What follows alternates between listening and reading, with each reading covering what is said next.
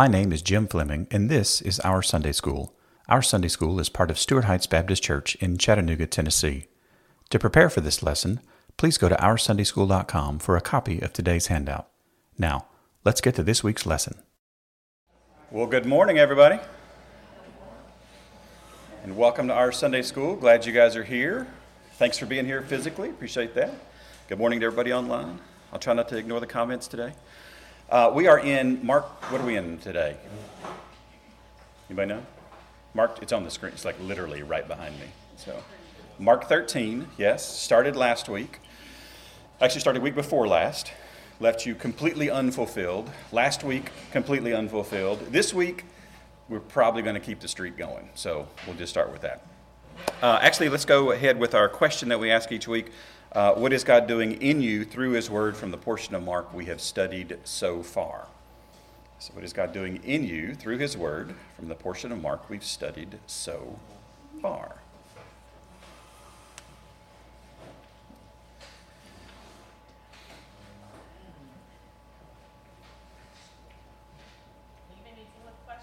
Leaving you full of questions. And has God given us any example in Scripture where He leaves somebody full of questions?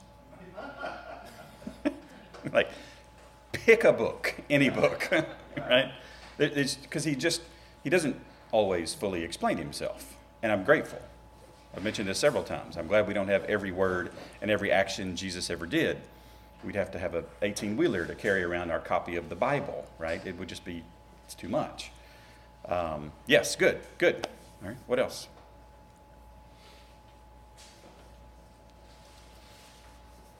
Yes, sir, Dave? If Jesus is okay with leaving some things unanswered. Oh, What? What? Able to leave something unanswered and say it's God's decision to do it the way He will? So there was something Jesus doesn't know. No. Well, there was, because And God the Father is. Time, and still is. Right, yeah. So, the 6 reasons Jesus is coming back in 2007, which was followed by the 7 reasons Yes. Jesus is coming back in 2007. Yes. Yeah. There will not be a list from this podium about when Jesus is coming back, as far as a year, right? There is a list, I think, provided in Mark 13, and we'll get to that shortly. But yes, good. Yeah, so if we have questions that are unanswered, and Jesus has something that He doesn't know, we need to be very comfortable with the idea that we don't know everything. And I will say that I appreciate your guys' approach in that you don't expect me to know it, because some of y'all know me pretty well, and you know that's not possible. So, yes, Dave? And to his point, too, it's like, in Jesus' time, they wanted to know the answer, and Jesus didn't give it to them, but they still wanted to know the answer. And we have that going on today. Yes, that's right. That's right. Badly. That's exactly right. All sorts of fun stuff. Yes, ma'am. Whoops, sorry. I love having people in the room. That's called living by faith. Living by faith. Is that mentioned somewhere in the book? Yes. Yes, it is. A few times. All right, so if you've been in our class before, you know kind of how the flow of things works. So we ask this question, we read the entire chapter that we are in, and then we start with wherever we left off last week and pick up and go from there.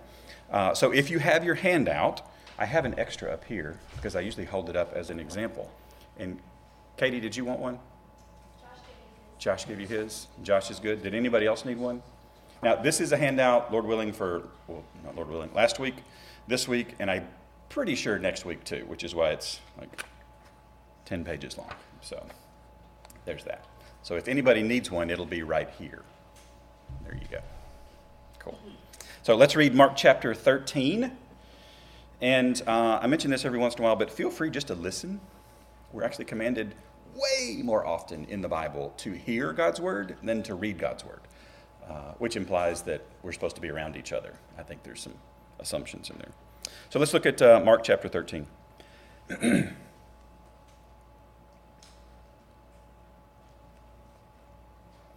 as he came out of the temple, one of his disciples said to him, "Look, teacher, what wonderful stones and what wonderful buildings." And Jesus said to him, "Do you see these great buildings? There will not be left here one stone upon another that will not be thrown down." And as he sat on the Mount of Olives opposite the temple, Peter and James and John and Andrew asked him privately, "Tell us, when will these things be? And what will be the sign when all these things are about to be accomplished?" And Jesus began to say to them, "See that no one leads you astray. Many will come in my name, saying, 'I am he,' and they will lead many astray. And when you hear of wars and rumors of wars, do not be alarmed. This must take place. But the end is not yet. For nation will rise against nation, and kingdom against kingdom. There will be earthquakes in various places. There will be famines. These are but the beginning of the birth pains. But be on your guard, for they will deliver you over to the councils, and you will be beaten in the synagogues, and you will stand before governors and kings for my sake, to bear witness before them. And the gospel must first be proclaimed to all nations. And when they bring you to trial and deliver you over, do not be anxious beforehand what you are to say, but say whatever is given you in that hour. For it is not you who speak, but the Holy Spirit.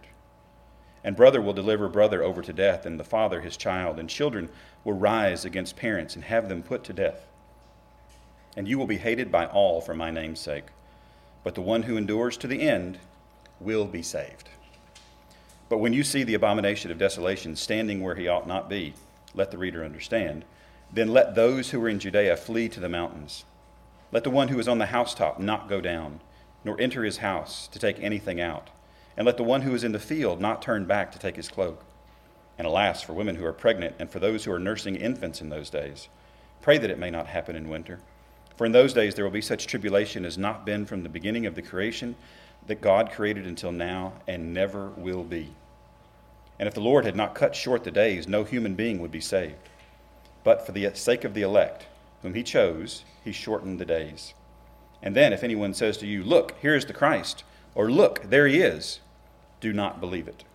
For false Christs and false prophets will arise and perform signs and wonders to lead astray, if possible, the elect. But be on guard. I have told you all things beforehand. But in those days, after that tribulation, the sun will be darkened, and the moon will not give its light, and the stars will be falling from heaven, and the powers in the heavens will be shaken. And then they will see the Son of Man coming in clouds with great power and glory. And then he will send out the angels and gather his elect from the four winds, from the ends of the earth to the ends of heaven. From the fig tree, learn its lesson. As soon as its branch becomes tender and puts out its leaves, you know that summer is near. So also, when you see that these things taking place, you know that he is near at the very gates. Truly, I say to you, this generation will not pass away until all these things take place. Heaven and earth will pass away, but my words will not pass away. But concerning that day or that hour, no one knows, not even the angels in heaven, nor the Son, but only the Father. Be on guard, keep awake, for you do not know when the time will come. It is like a man going on a journey when he leaves home and puts his servants in charge, each with his work, and commands the doorkeeper to stay awake. Therefore, stay awake, for you do not know when the master of the house will come, in the evening, or at midnight, or when the rooster crows, or in the morning, lest he come suddenly and find you asleep. And what I say to you, I say to all, stay awake. Amen. So again, we are in Mark chapter 13. Last week we looked at verses 1, 2, 3, and 4. We left off talking about signs. So this is page 425 on your handout, about 4 pages in. But Jesus sets up this chapter with this really provocative statement. And he says, the disciples come out. One of them says, "Look, stones and buildings," right? They're just enamored with the stuff that they can see. And Jesus says, "Do you see these great buildings? There will not be left here one stone upon another that will not be thrown down." Which again, we talked about last week. They were on the Mount of Olives. They were directly opposite the temple. They could see the temple. This is the setting. Like, what in the world is he talking about here? This obviously piques a little bit of interest. So they ask a question. He sat on the Mount of Olives opposite the temple. Peter and James and John and Andrew asked, this is an imperfect tense, repeatedly asked him privately, tell us, when will these things be? And again, they don't come at him with a position of lack of faith. This is a future indicative that they are saying. So when is this thing that you have just said that's going to happen going to happen? There's a confidence and a belief that they have in their question and in his word. So when will these things be? And what will be the sign? They're looking for one. It's singular. What will be the sign when all these things, specific is demonstrative pronouns, a very specific thing, when all these things are about to be accomplished? Now, we didn't look up Mark 10:32 last week because this is the last time this word for are about to be when it happens. But if you go back to Mark 10:32 real quick, it says, "And when they were on the road going up to Jerusalem, and Jesus was walking ahead of them, and they were amazed, and those who followed were afraid. And taking the 12 again, he began to tell them what was to happen to him." So this word is he's always looking toward the future whenever he uses this specific word. So they're asking him, when will all these things be? When will they be accomplished? And that accomplished is actually a passive, which means something is going to happen that's going to force them to be accomplished, which is, again, really, really good theology from the disciples here. Like this is, in my mind, if I had to exhibit A, Your Honor, that they had some decent theology at some point in their walk with Jesus, it's really these 4 verses right here. It's really quite good, which is encouraging. Because what do we get documented for us so often? We get their mistakes and their failures and when they didn't understand and their questions, and we just rail on them, forgetting that, Lord willing, we're going to get to meet them one day. Right? This was one of the best pieces of teaching advice I ever got. So if you're teaching the Bible or talking about the Bible to somebody, I had an older saint come up to me after a sermon one time, and she said, "Jim, you talked about these people like you're not going to talk to them one day." I think I did, yes. I should probably stop doing that, right? The volume of grace that God afforded them, he affords us, which is, these are our brothers, so let's be good. All right, verse 5. "And Jesus began to say to them, 'See.'" Now, when we read through Mark chapter 13, what were the commands that you heard Jesus tell the disciples as a result of this particular question? Open book, you can look. What were some of the commands? Be on guard, right? What else? Watch out. What else? I heard it. Stay awake. Yes. Right? Yes. Maybe I should even mention it twice, right? Stay awake. This is important. Are any of those answers to the question that they asked? When will these things happen? No. So those of you that are parents, have you ever had your children ask you a question and you realized, yeah, I can tell you the answer, but that's actually not what you really need to know. You really need to know how to get through this thing, not the actual event itself.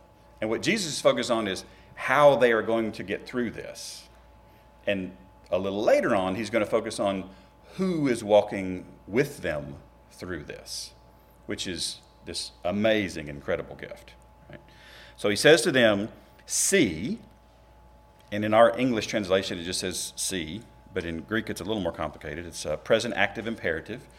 So this is a standing order. This is a thing that you're going to keep continuing to focus and to obey until somebody rescinds that order.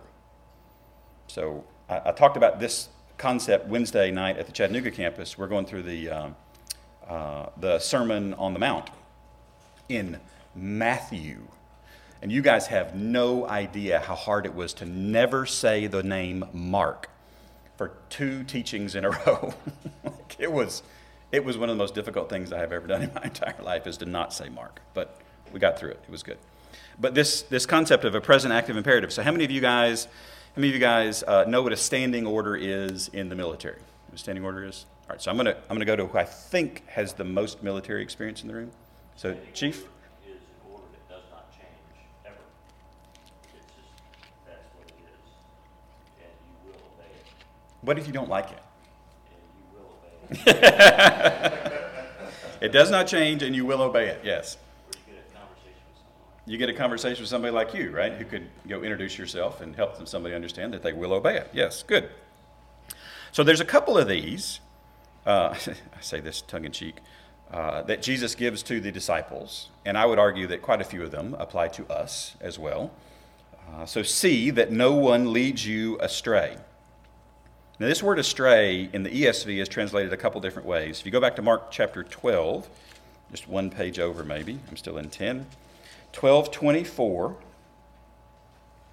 So when Jesus is talking to the Sadducees about the resurrection, who didn't believe in the resurrection, right? This is we're going to ask you a question that we don't even believe in just to try to trick you up, and it's good luck with that. So Jesus says to them, to the Sadducees, is this not the reason you are wrong? Well, tell me what you think. This word for wrong is the same word for lead astray over here in 13. And then when he finishes this I don't know what I would call this, mini sermon? This rebuke. I would say rebuke is probably a good word. At the end of verse 27, you are quite wrong. Well, he's telling them, you are on the wrong path. You are not walking intellectually or practically in consistent manner with the Scripture. So you are wrong. So this word here back in Mark 13:5, see, keep seeing, don't stop seeing, keep seeing, that no one leads you astray, that nobody gets you off of the straight path. And then he's going to give some examples of how people are going to try to do this. So verse 6, a few will come in my name. Is that not right? I rarely do this in here because I don't particularly like doing this. I just want us to understand there's a lot here. They're going to come in Jesus' name. And the will come is a future indicative, so it's going to happen. Will come in my name.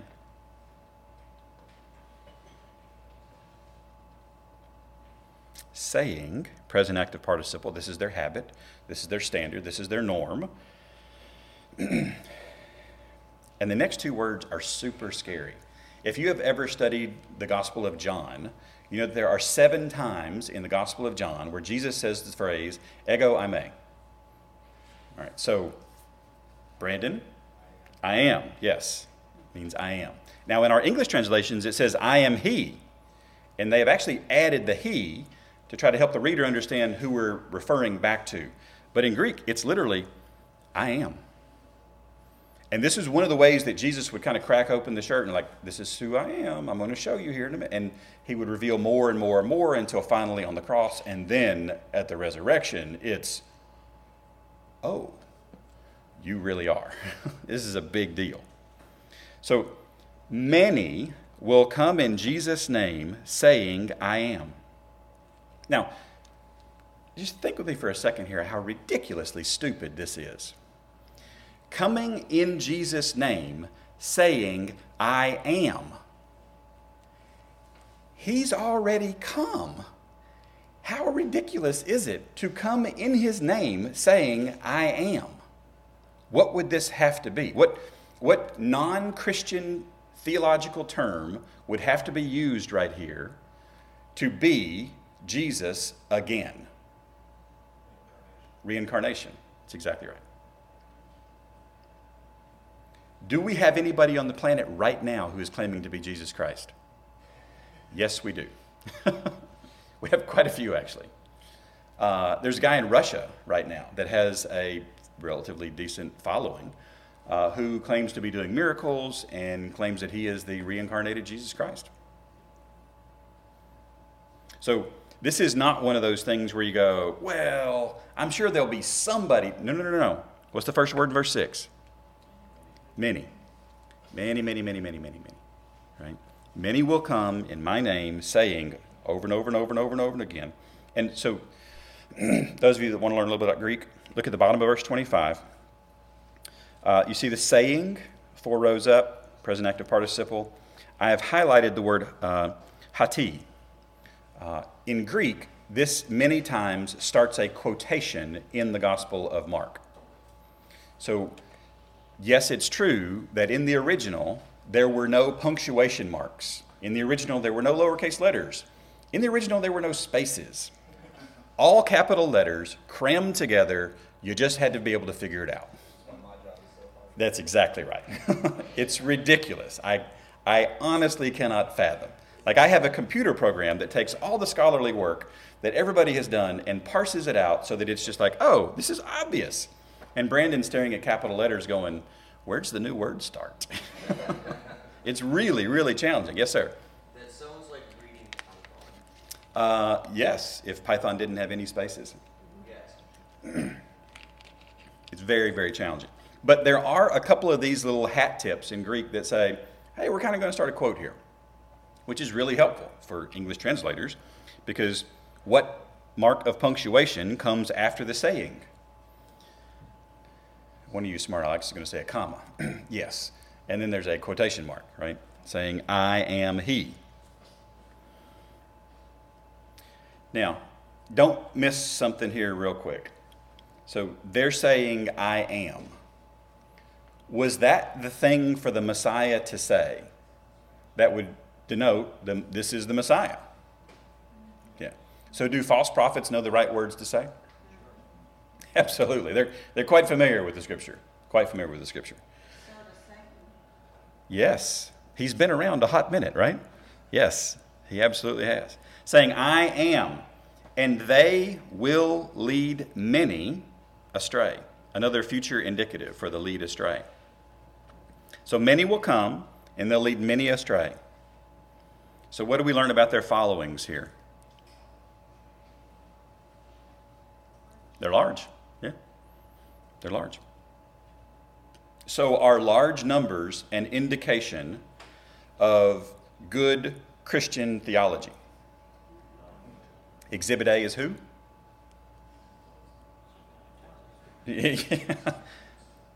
Jesus, I would say, right?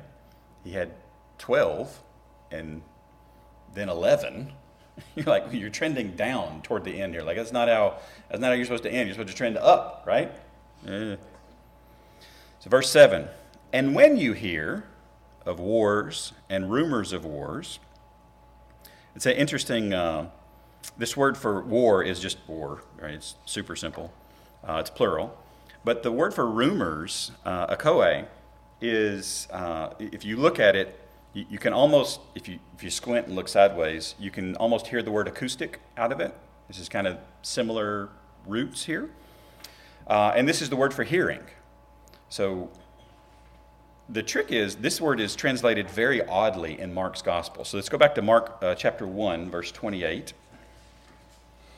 Mark chapter 1. And I have no idea what language you're speaking this morning, Barry, so you got me on that one. See, when I was at home teaching, I could copy and paste it into Google Translate, and then I would know how to respond. I have no tools now. Sorry. He's speaking in tongues on the Facebook Live here. So Mark 1:28, we're looking for the word hearing. Okay, we're looking for the word hearing in Mark 1:28. What is the word? What is the word? What is the word? What's the word? Spread? Say it again. Fame. Yes. It's the word fame. The hearing had spread. People had heard this had spread. And when lots of people have heard something, you become famous, right? This is the challenge that translators have. It's not an easy job at all. Let's look at the next one. Mark 7:35. Mark 7:35.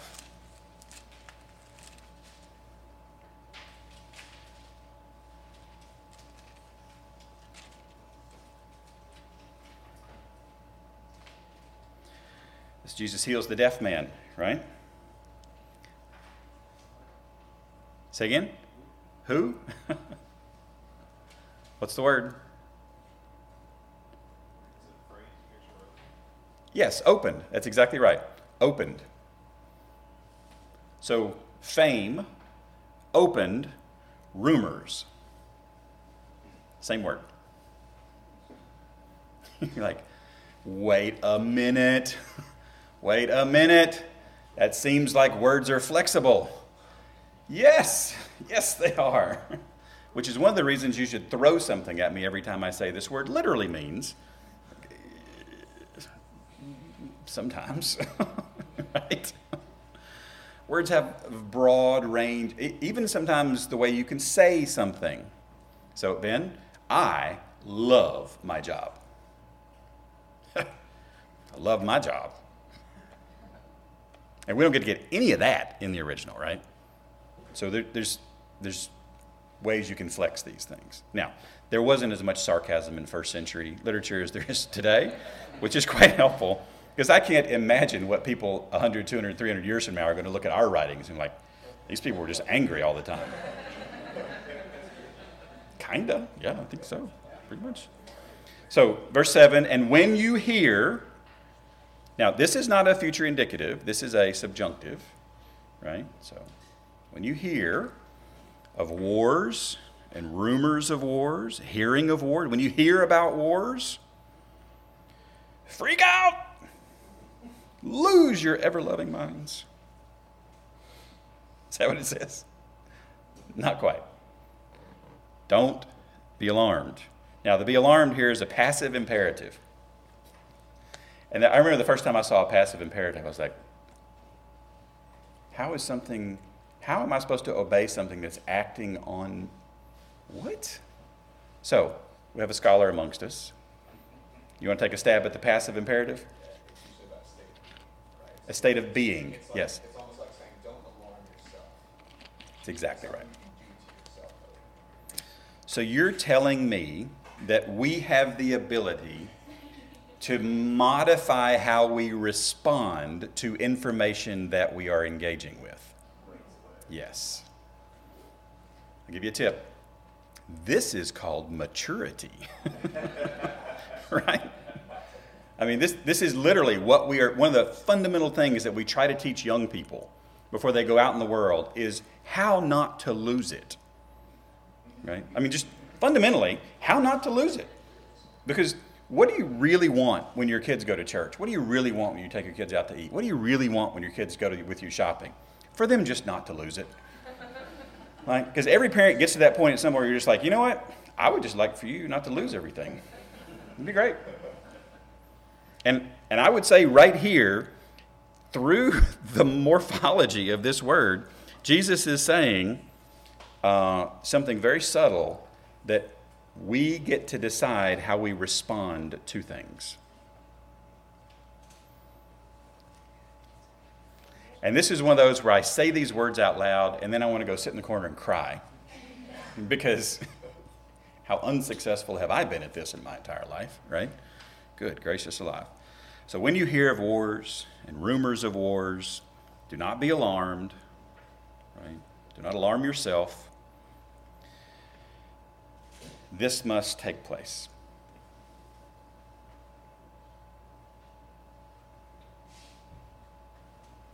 The Greek literally says it is to be.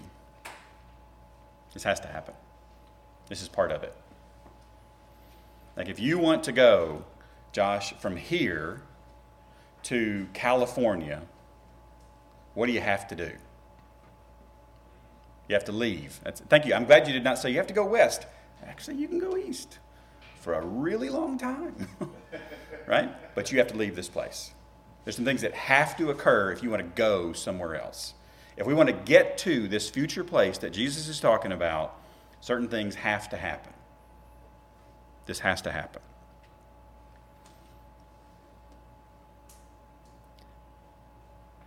But the end is not yet. And I will tell you something that I saw a couple of days ago after having, I don't read Mark how many times, and looked at these words. The word for end is singular. We are not in the Matrix, guys. This is not Neo's 7th iteration of running through this whole program, and we got to do this again until somebody No. It's going to end once. And I had never stopped to thank God that it's only going to end once. Because he could have set this up where we ended, and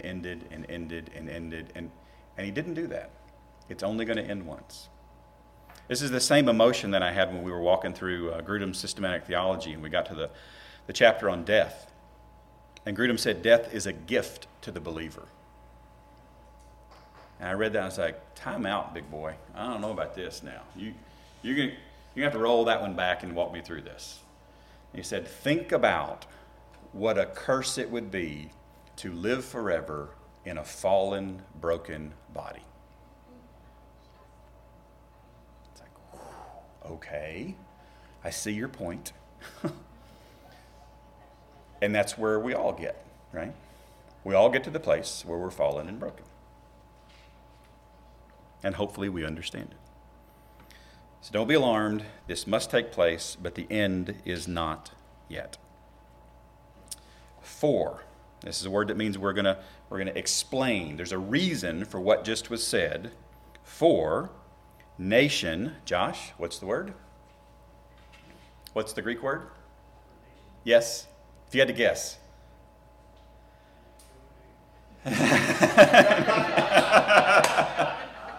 Neshoe. That was awesome.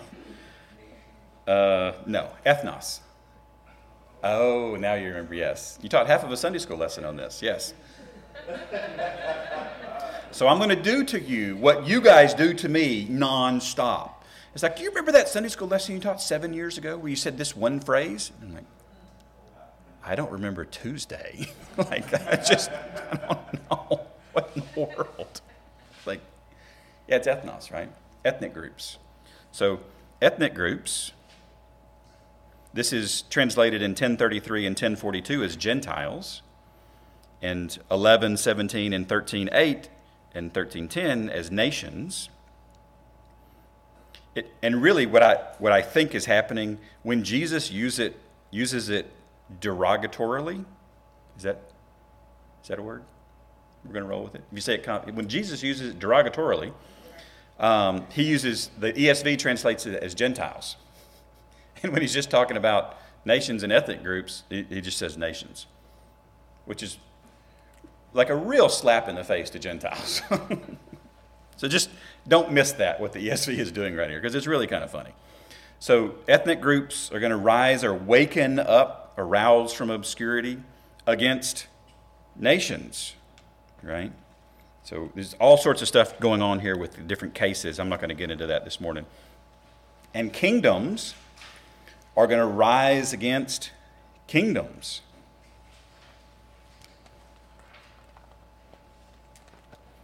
So do you see how they've asked a question, he's given them some direction, a standing order, he starts to go into an example, he's digging deeper into the example. Verse 8 is deeper into the example, right? So this is almost a Pauline structure where we're just going to go deep, deep, deep, deep, deep, and then we're going to take a breath here in just a second.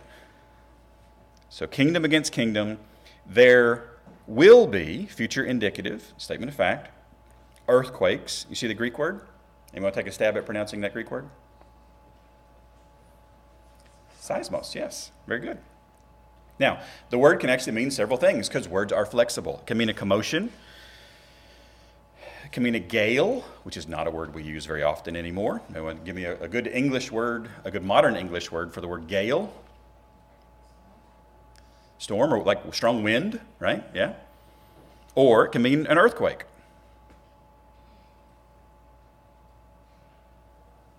So which one, if you're the translator, do you pick? Most of the translators go back to what a previous translation has done here. Otherwise, you're just going to totally wreck your readers' minds, and you've just, like, well, you got cute for no reason, right? It's like, we got to be careful about being cute. So there will be earthquakes in, and I have another one of these little bitty X's over the word various in my translation, because the word various actually doesn't have a Greek word associated with it. There's going to be earthquakes in places, is what Jesus says here, which isn't nearly as profound as various places, because earthquakes have to have a place. Otherwise, what was going on there, right? It's kind of strange. In various spots, in various locations, there will be, future indicative, famines.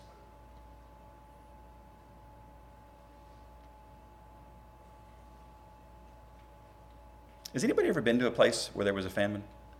I have never been to a place where there was a famine. I've never physically seen that with my own eyes. Has anybody seen one? Been to a place with a famine?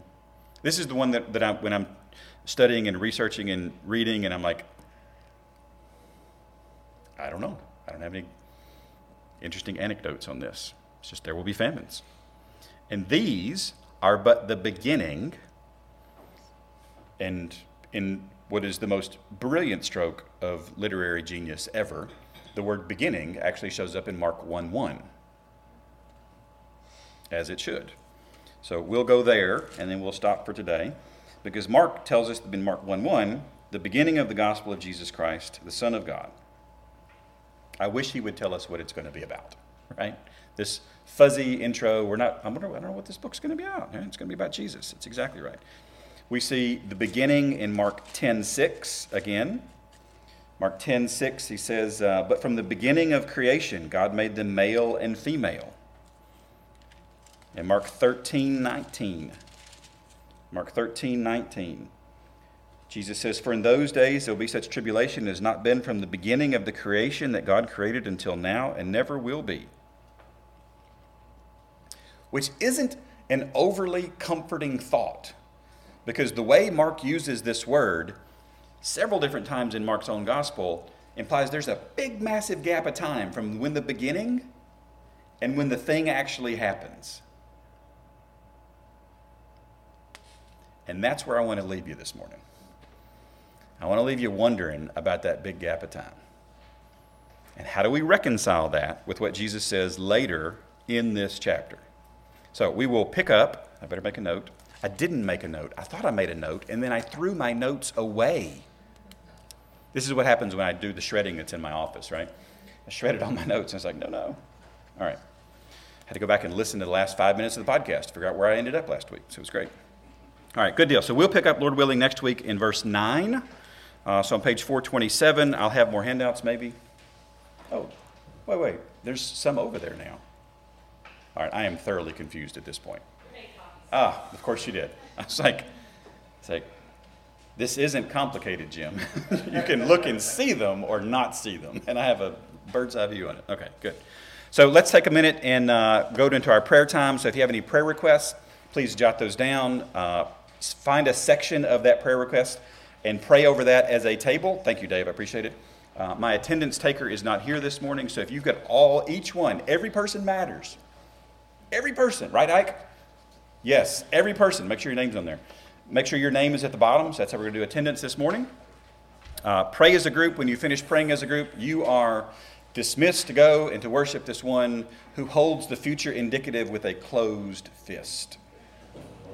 He knows it, and he has shared some of it with us, and that is beautiful. So, thanks for coming to Sunday School today, guys.